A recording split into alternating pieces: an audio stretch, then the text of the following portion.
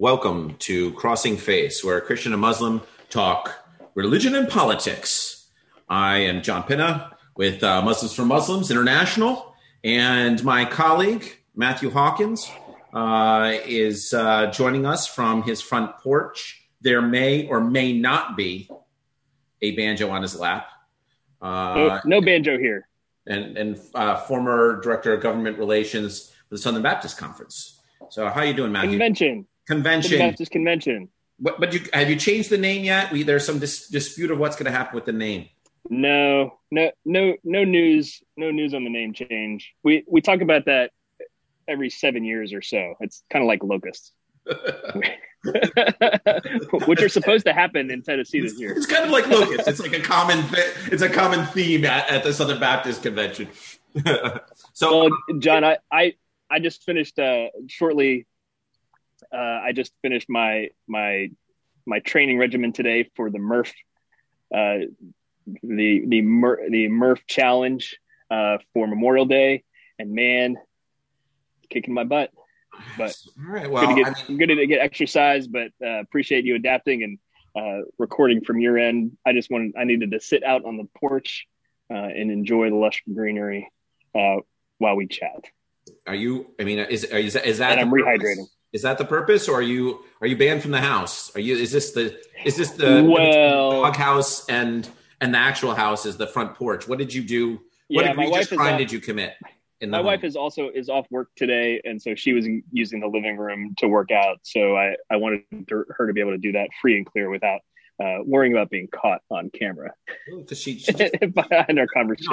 I just caught a post of your wife on Instagram. She's eating a bag of chips and watching a movie. I think she's. It's a pretty safe bet because when we chat back and forth. If there are chips in the house, that's a scandal. Yes. I'm not fasting today. So you're in Ramadan. You're supposed to be fasting, but you're not. What's up with that? Where are you in the Ramadan observances and festivities? So half Ramadan was last week. That's like a big deal. Like you're at 15 days, and I've been doing like straight fast, and keeping everything on point. I injured myself yesterday, so I'm not able to. There's specific reasons you can break the fast. Okay. So one is if you're traveling. So if you're back in the day. People were on caravan traveling. It was a tough ordeal. You wouldn't have to fast. And if a lady's on their cycle, no fasting, right? And if there's a medical issue, no fasting. Right? So there's a peppering of other reasons, and there's a threshold of where and what you can and cannot do. Okay. I'm very critical of people that come up with undiagnosed, ailments. Well, I get headaches, or I have diabetes, which they not undiagnosed. That's if you have it, fine. If you don't, but there's a lot of fake fasting out there, and I've gone through the struggle of not being able to fast. And the bottom line is, if you don't fast, you just pay. It's basically you pay a fee, and that's really all you do. And there's a certain amount of money per day that you can pay to get out of it. And so, and that's, you're supposed to do that even if you have an ailment. You're supposed to, because, it's like zakat. It's like a donation, right? So, but you sent me this article about this apricot drink to break. Yeah. Religion News Service had an article about some apricot drink that is getting popularized and gets the halal endorsement, I guess, for breaking the fast. So here's the problem. What's that about? Well, okay. Well, so there's number one, everyone's trying to come up with new innovative ways to break the fast without breaking the fast. So to get credit, so breaking the fast is called iftar. That's so you do Maghrib prayers. You salat out, you pray, and then what you do is you'll break the fast. You'll eat something. Or take a glass of juice, or what is it called? The dates. Dates are a big thing. I don't do the dates. I'm in the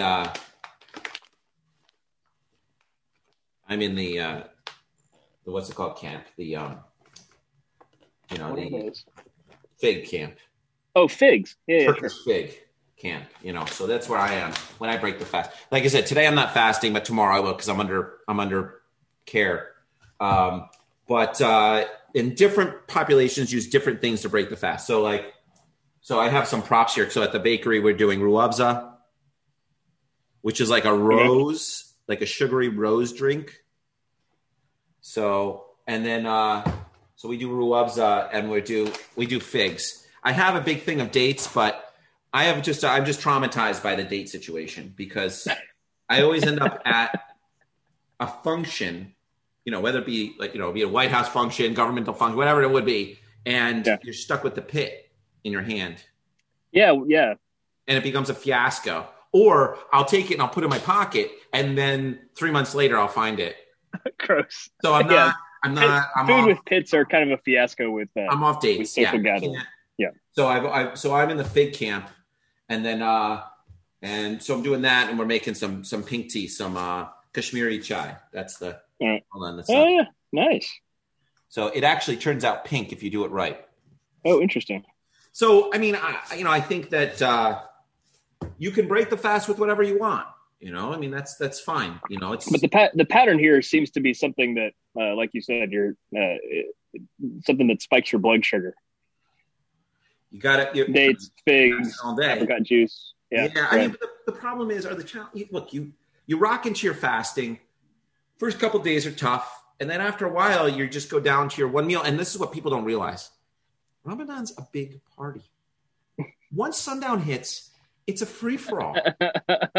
It's a free for all until sun up. So everybody's, the community gets together. Everybody's hanging out. Everybody's doing this. You can eat whatever you want, and so there's a yin and a yang to it that is, and there's planned unbalance, so there's the idea, because the community, and your community wants to come together. You want to host people for iftar. You want to get together. You want to do all this stuff. And so, did I ever show you this? Did I show you this? I had someone come in and gave me one of these. Oh yeah. But it looks like a cookie, doesn't it? It does look like a cookie. I really feel like eating this. So this is part of the clients that come in here, and they're always trying to. That's pretty. Yeah. So if it was a cookie, could you eat it? Or is that blasphemous? I don't think it's blasphemous. No. So it looks like it might be a little weird, but how great would it be to have a sugar cookie? Just doling out sugar cookies like this. No. So I don't know. Every time I see it, I feel like it just makes me want to. So it does look very cookie-esque. Yeah. So that's the breaking of the fast, the iftar. But like I said, I'm not doing it today. I because I'm under care, and but I will be back on the horse tomorrow. So one headline that we wanted to talk about this week was that the Biden administration made some headlines talking with new news about an issue that you and I care about and have tracked for a long time, and that is the refugee resettlement program here in the USA. And the short of it is that he is increasing the fiscal year limit of what the Trump administration had taken down to as low as 15,000 resettled refugees. Well, and is ratcheting it up. Biden is ratcheting it back up to 62,000 for the forthcoming calendar year, en route to a goal of around 100,000 the following year. Right. So they've got to increase capacity in that. And this he only did, I guess, after receiving some pretty serious bipartisan blowback from when he initially, I guess, a week and a half or two ago, indicated that they weren't going to move that 15,000 threshold at all. Right. This is a response to that blowback, is what I was going to say. Yeah. It's a response to adhering to the Trump era, what's it called, numbers. So it's interesting. That in itself is interesting that he was going to adhere to this same numbers and lock that in. And I mean, my contacts, we chatted back and forth about it, and it was to pander to the national security agenda of the idea of what's going on with this on the border and so forth. So and the idea that there's a counterterrorism threat, or a terrorism threat. So it's interesting that those conversations happened. They came up with that they weren't going to move on it. And then after the backlash, they folded on it, which is fine. Like 60,000 is not a lot. So 60,000 and change is not a lot. So, and there's a lot of people that are in need. What's your take on it? Yeah, well, when I was following this, the perspective I have on it goes back at least to November 2015, which folks might remember was when the Paris terror attacks occurred, and there was a reaction in the House of Representatives here that tried. They passed the House, and then it didn't go anywhere in the Senate naturally, but it was something called the SAFE Act, which was basically not in letter, but in practicality was just going to basically shutter the U.S. refugee resettlement program in the name of security, in the name of national security, which is complete nonsense. Now, let me first say that people of goodwill can disagree and debate, and certainly any kind of screening mechanisms for resettling refugees can always be improved, right? That's a process that takes many, many months, if not years, to be screened for that. And refugees don't set foot on American soil until after that screening process has been done, right? So the refugee, it's hefty. It's hefty. And in the scope of people entering the country is the point that I want to get to. They are the most screened population of people who come into the country. And even at, an annual height during the Obama administration of, say, 100,000 people a year, each one of those individuals are getting months and months of screening before they set foot on American soil, compared to, again, 100,000 people at a height relative to 7 to 8 million people who enter the country on business and education, travel. Education visas, travel visas, vacationing, and Republicans will never, ever mess with that number, right?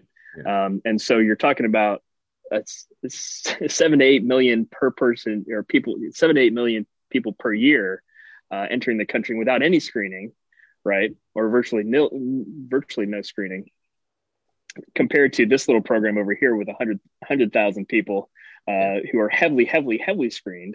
And so for members of Congress and frankly President Trump to market that shuttering this program over here is in the name of your national security without doing anything over here, it's just disingenuous and it's nonsense. So it's really good. Yeah, but it worked from my view to see. It worked. Everybody loved it. I mean, right. Politically, yeah.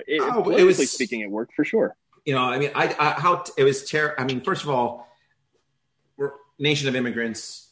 The only people that really are that have a right to be here from a legitimacy standpoint is the American natives. So but now that die's been cast. So now we have immigrants that have come. And I have a big issue with not allowing immigrants and refugee status to be embraced. So I fought very hard during the Trump administration trying to make that happen.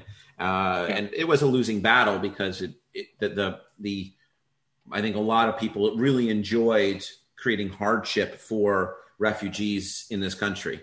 Sending people back home. All the turmoil at the airports. I don't know if you remember all that business. I do. Yeah. And people being sent back home, and many of them who had never even stepped foot in their homeland, who were born here. But I think that I think it's a good move for the Biden administration. I think that they need to be very, very clear with their talking points. It's just like, look, and maybe borrow it from Matthew Hawkins. I mean, I don't know if I ever said that. It's like, look, we got 8 to 9 million people that are coming here illegally. We're trying to get 62 or 60,000 and change here.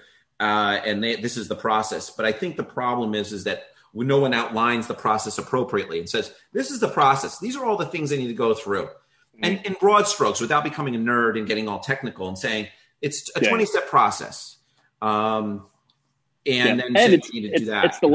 it's the very last solution. Like it's not like people can enroll in a refugee program overseas and then pick which country they go to. Like there are a whole lot of other factors that they're not, you know, if you're a terrorist trying to come to the U.S., the refugee resettlement program is like the least efficient way to do that. Yeah. But the sad thing was that the refugee resettlement program was never a partisan thing until around that November Paris terror attack, and then refugees, got to be scapegoated here in the U.S. It was a really tragic thing. So, and historically, refugee resettlement has ebbed and flowed. The Southern Baptist Convention, way back in the 1940s, had called for the U.S. to permit 400,000 Jewish European refugees to be resettled in the U.S. And was that under the Lautenberg Amendment? I don't know what that was. We had the convention passed a resolution in the 40s. 40s. Oh, no, that was way before the Lautenberg. That's way before. But post World War II. And if Americans could do that in the 1940s, in the face of Germans and the threat supposedly of German spies and all that kind of stuff, and we can assert and be confident that we can vet 400,000 Jews coming over from Europe, I think we can do it, now, in the 21st century. Look, I'll say it's not the refugee resettlement program that's the problem. It's not. There's an immigration overhaul that needs to happen. Oh, for sure, and 100%. I don't know. I've been very explicit about this. Everybody will say, well, it needs to be fixed, but we don't know what to do. And my solution is to go back to what worked, is that you create ports of entry, two ports on the East Coast, 2 ports on the West Coast, maybe a port in the South, and then 2 in the middle of the country, like that are airports, and like on the borders, and then maybe, so 2, maybe 12 in total. Instead of having every airport be a port of entry, you go to an Ellis Island model, and that where you have a complex with the hospitals, the buildings, and everything else, and people come, they have to go and get vetted in real time, and it might take a week, it might take a month or whatever, but there's housing and everything else. And we restarted that program that in obviously not the way in which it was done back then, but a new way. And then instead of having every airport be a port of entry, every border crossing, you have 12 spots to come in, and then you consolidate all your resources in each one of these areas. Yeah. Oh, for sure. And then the immigration overhaul, generally speaking, for border crossings and asylum seekers and all that does need an overhaul. And that's kind of a separate story. But yeah, the refugee thing, always reforms can be made to improve security and vetting and all that kind of stuff. But by and large, that's not it's not remotely the most pressing threat to American security. It wasn't 4 years ago, and it's not now. So appreciate you chatting about this. Yeah. I mean, just think about it. If we hundreds of thousands, millions of people would come and turn the 20th century, and they were processed a lot of them were processed at Ellis Island. A lot of them were processed in New Orleans. A lot of people got on the boat and they said they knew they had to go to New York. Yeah. And I mean, the world within the last several years, we're at a peak of global refugees and people who are displaced persons, even within their country. And for obviously America cannot solve all refugee crises by resettling everybody, but that's not the point, right? The point is not volume relative to the world. The point is communicating that Americans are confident that we're a city on the hill, and we can take on refugees when necessary, and we're not fearful of that process, right? So it's part of this is how does the U.S. place itself and communicate and kind of showcase our confidence in both our way of life and our security and our competence to engage this space, and so to step back away from the refugee screening thing, really, I thought it's an expression of fear to shut it down like that. And I think it doesn't work. Ramping it back up. Well, ramping it back up is an expression of American confidence, that we're not scared of the world. So that's where I'll end that for now. Yeah, and it speaks to who we are as a country, our founding principles, all this good stuff. So, so you heard it here. Refugee resettlement from Matthew Hawkins sitting on the front porch because he's not allowed to go inside. Yes. Are you a refugee in right semi-rural now? Tennessee. Is that because you're a refugee right now in your own home? Is that what this is about? Is this an appeal to your family to let you back in the house? All right. There's nothing wrong with that. Okay, let me in. Let me back in. So, all right, my friend. All right. Thanks for taking the time. So this is a little shorty. This has been Crossing Faiths, Matthew Hawkins, and me, Johnny P, just hanging out a little bit and talk a little policy. We talked a little Ramadan. And then what do you got behind you? What are those pots behind you? Are you? Oh, those are little pots that my daughter and her cousin are growing. I'm actually not sure what plant is in there. Is it? I'll have to find out, but they are growing. Okay, all right. But they are growing. I don't know what they are. I don't know what they are either. But yeah, sprites of something, and they have the names on them. Their initials. Got their initials on it. I appreciate you taking the time, and have a good day. And we'll visit you back, revisit everything back next week on Crossing Faiths, and I think we're going to have a pretty sexy show. I think we're going to talk a little bit about a little bit of Hazadisa. We're going to chat about that. So, all right, sounds good. Thanks for everything, bud. I'll talk to you soon. Thanks, my friend.